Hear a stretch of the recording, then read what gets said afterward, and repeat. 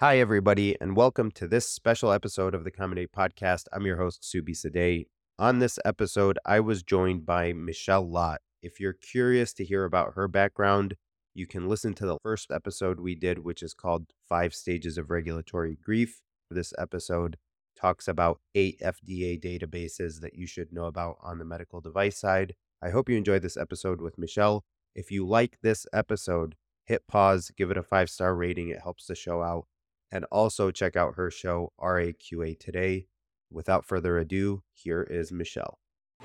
Hello, Combi Nation. My name is Subi Sadeh.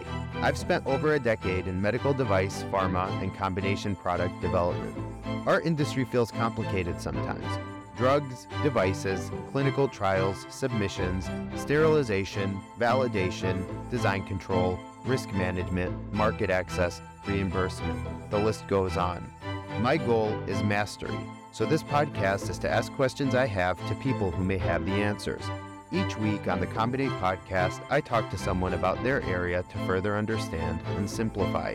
Whether you're a pharma person trying to understand the next wave of products, or a device person trying to navigate a pharma system you're unfamiliar with, or a newbie in both areas, I invite you to listen, and together we can simplify by combinating.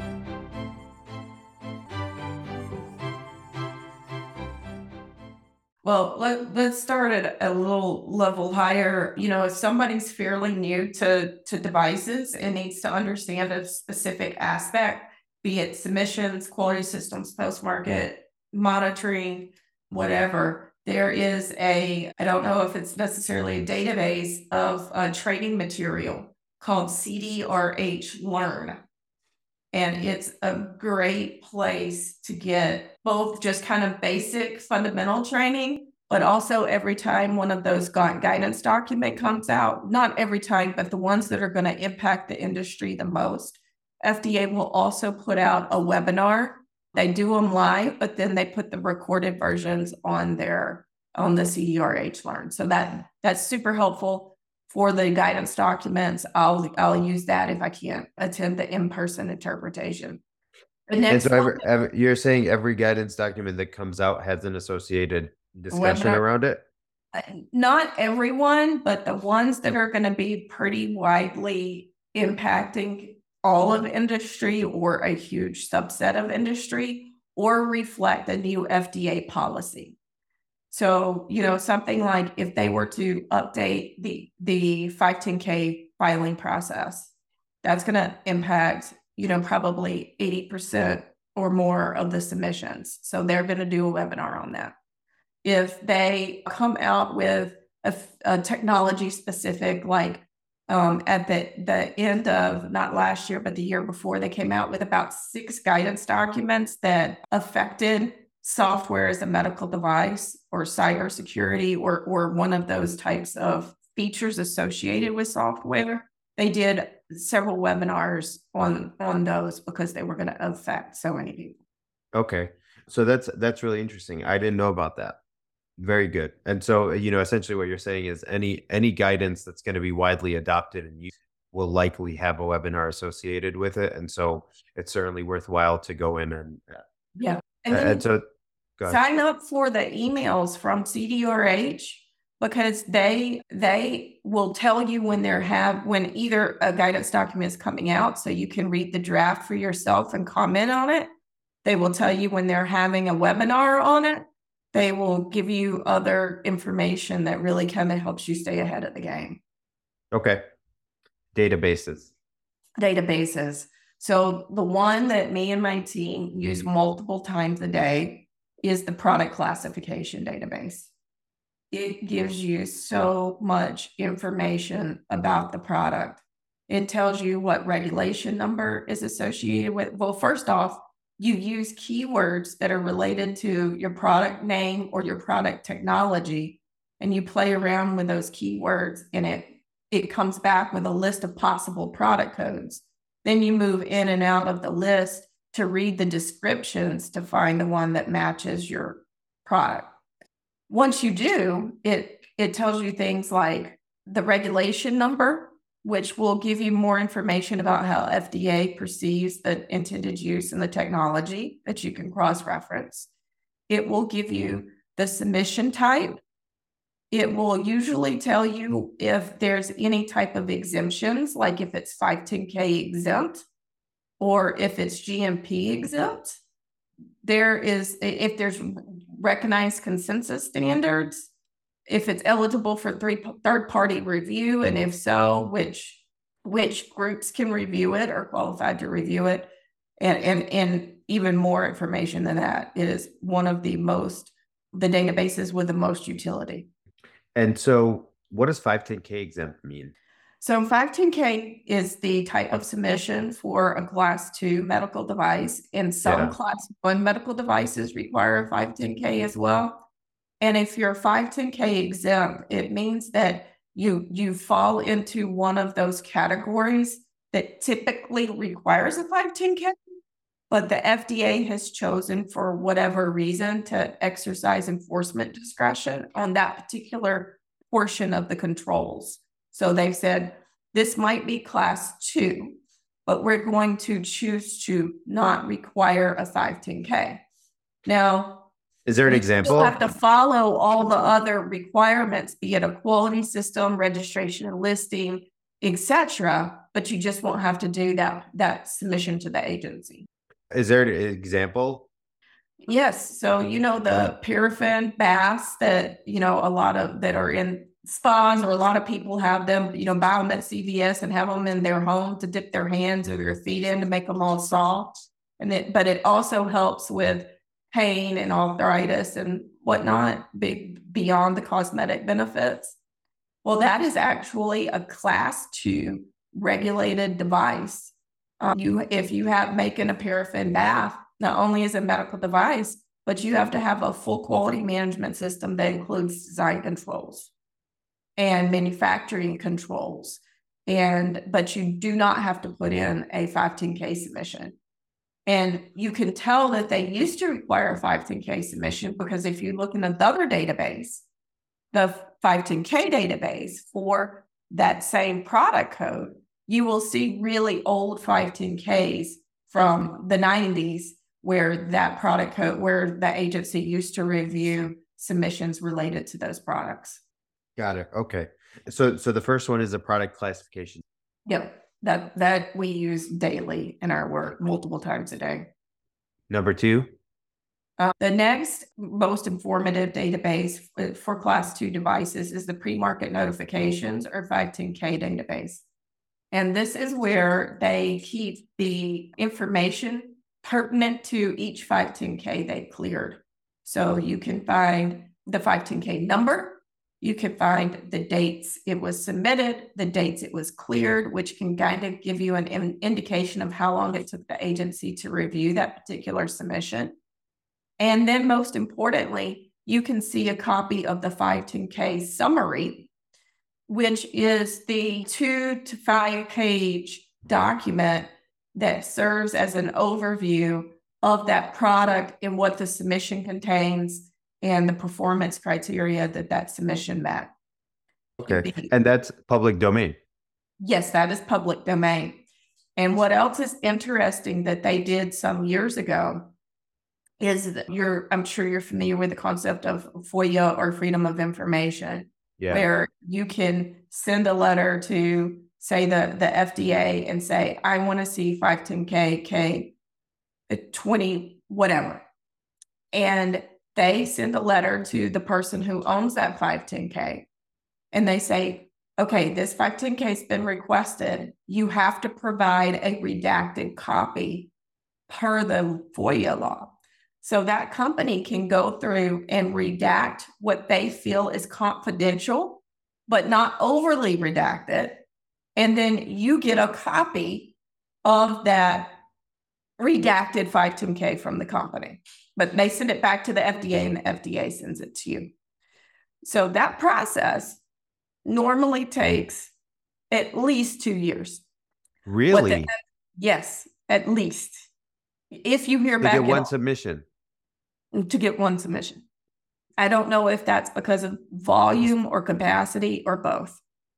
But here's the interesting thing, and why the pre-market notification database is really informative sometimes, is you can, if somebody has requested in the past that a FOIA on that particular submission, they will have a full copy of what that company returned in their redacted 510K.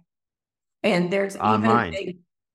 there's even a button in the 510K database search that you can click and ask for 510Ks that only have FOIA attachments.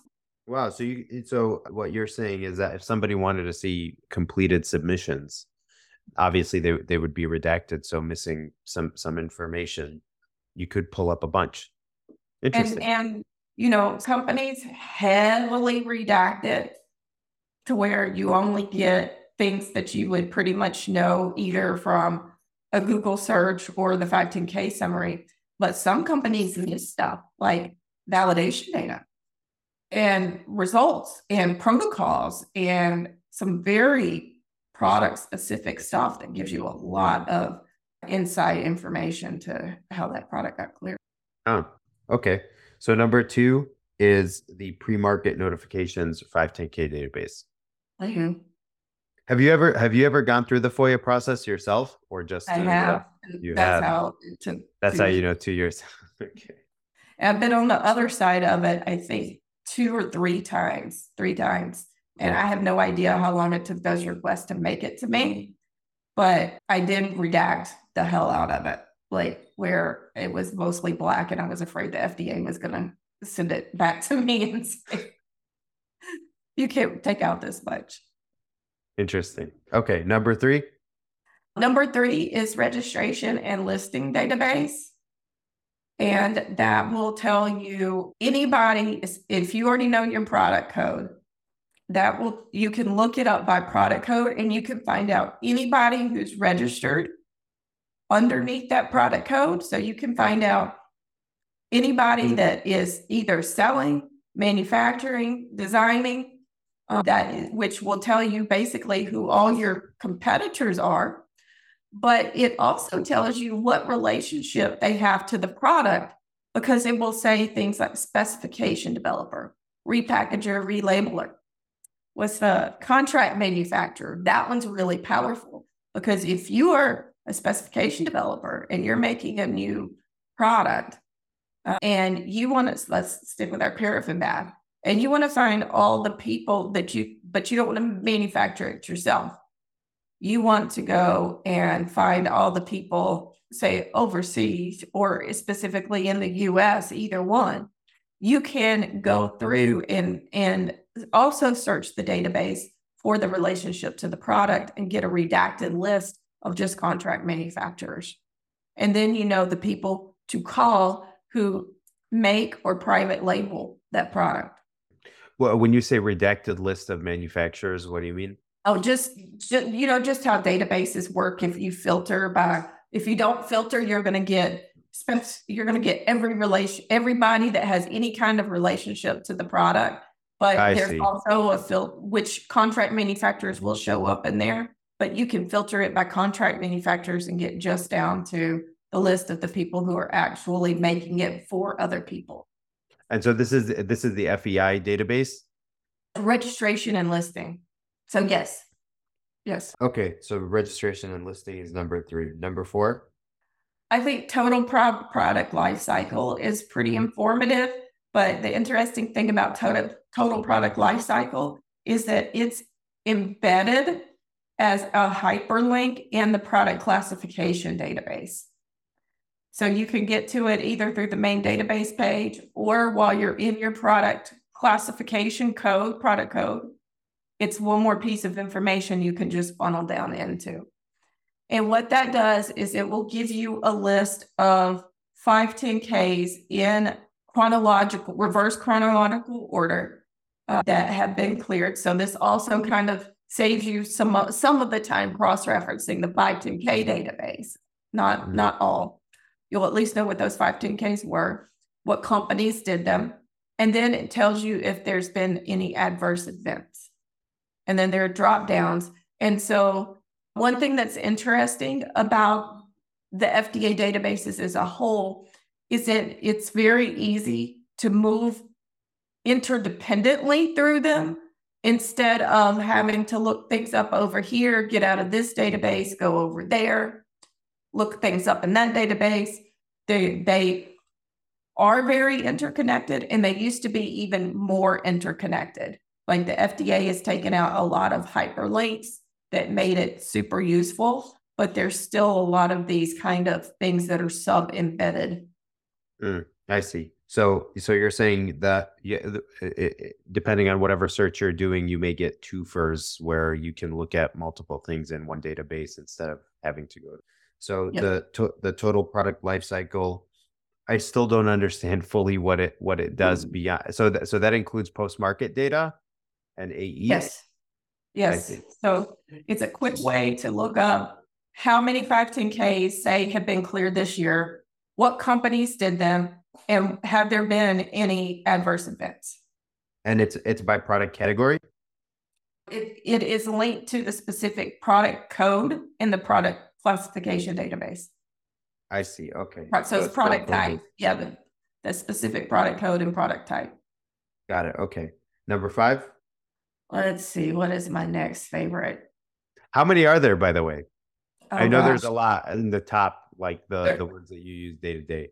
There's probably 15, but there's really only 4. You know what? There's one that's not on this list that has become super important. It's not on this list because I'm looking in the actual page for medical device database. There's one at a higher level that holds all the guidance documents for all of FDA. So I'm talking CDRH, CBER, CEDAR, OCP, like all the different divisions, all of the guidance documents live in one guidance document database. So that's the first thing you have to know, because it's in a special location. You can't get to it if you just thought, you might not even think it existed if you were just looking at this page. So what's important about that is that a few years ago, say that I told you about how powerful that product classification was because it had so much information in it. One of the features it had was it listed product-specific guidance documents. So like surgical masks, it has a guidance document for submissions of surgical masks from 2014. It used to be listed right in the product code for surgical masks. You knew right away when you read that product code that it had a product-specific guidance document and you needed to consult that. For some reason, they took all of those out, and they only live. So now, and the way the search terms work, it's not very smart or easy to use. So you need to go into the guidance document database and cross-reference whatever terminology you found about your product in the product code database. You need to put that in the guidance document database and see if there's a product-specific guidance document. For example, pulse oximeters. That's a big thing now during and post-COVID. It's becoming a bigger thing because they found the skin tone inaccuracies as a result of COVID. Well, if you just look at the product code for pulse oximeters, you wouldn't know that there is a product-specific guidance document. And how many people came out of the woodwork that have never made medical devices before and all of a sudden think they're going to get into pulse oximetry, or we're making consumer pulse oximeters and then wanted to make medical grade ones. And then we're doing this research themselves. Well, they didn't know to go to this other guidance document. And so therefore the FDA was having tons of problems with their data, with the contents of their submission, etc. So that's kind of a secret and little known, but very important. And so you're saying beyond the consensus standard database, going in and understanding what guidances are relevant to the particular, and it goes pro code specific. It's like that. Not necessarily. I don't know if you, see, that's another problem with it. I don't know if you can search it pro code specific, even though the guidance document may be pro codes. I see. Okay. So what you're saying is in that case, you may need to use keyword search. Yes. Okay. Number 6. Let's see. You've got 21 CFR food and drugs. So like the CFR that applies to drugs. This is the one I was telling you where they broke the links in the product code, because you used to be able to just click a hyperlink of the regulation number that they told you, and it would open a window in the regulation database. They took that link away. So now this is one where you have to copy the regulation number and go into the CFR database, put that regulation number in, and then go read the regulation itself. Okay. And so that's the food and drug database. Is that like the ECFR? Well, it's the CFR Title 21. That's the name it goes by. It contains, yeah. Yeah. So everything 820, 210, 211, the biologics one. Okay. So then number 7. Let's see. I think on a regular basis, that is probably, we'll get into MDRs, MAW database sometimes. Occasionally we'll use, the de novo or PMA, depending on what type of product we're looking up and looking at history of de novo to a 510K. But I think it's probably a little bit more rare that we're going to use anything besides those 6. Okay. Well, very good. So there you have it. Those are the bases that you keep close in hand, well bookmarked and using quite often. Yes. Some of those daily, but probably all of those are monthly. Well, very good. What's something you're excited about, Michelle? Well, I am following closely those changes with MDR, and I have some presentations coming up with both Greenlight Guru and RAPS to kind of give my second annual update of the MDR, and calling it MDR by the numbers. So I'm really excited about that, because I've learned a lot of interesting things and interesting nuances, and kind of putting my own spin and interpretation on it to try to help people. Awesome. Well, thanks for coming on again, Michelle. It was great talking to you. Yeah, it's always a pleasure. Thank you for having me again.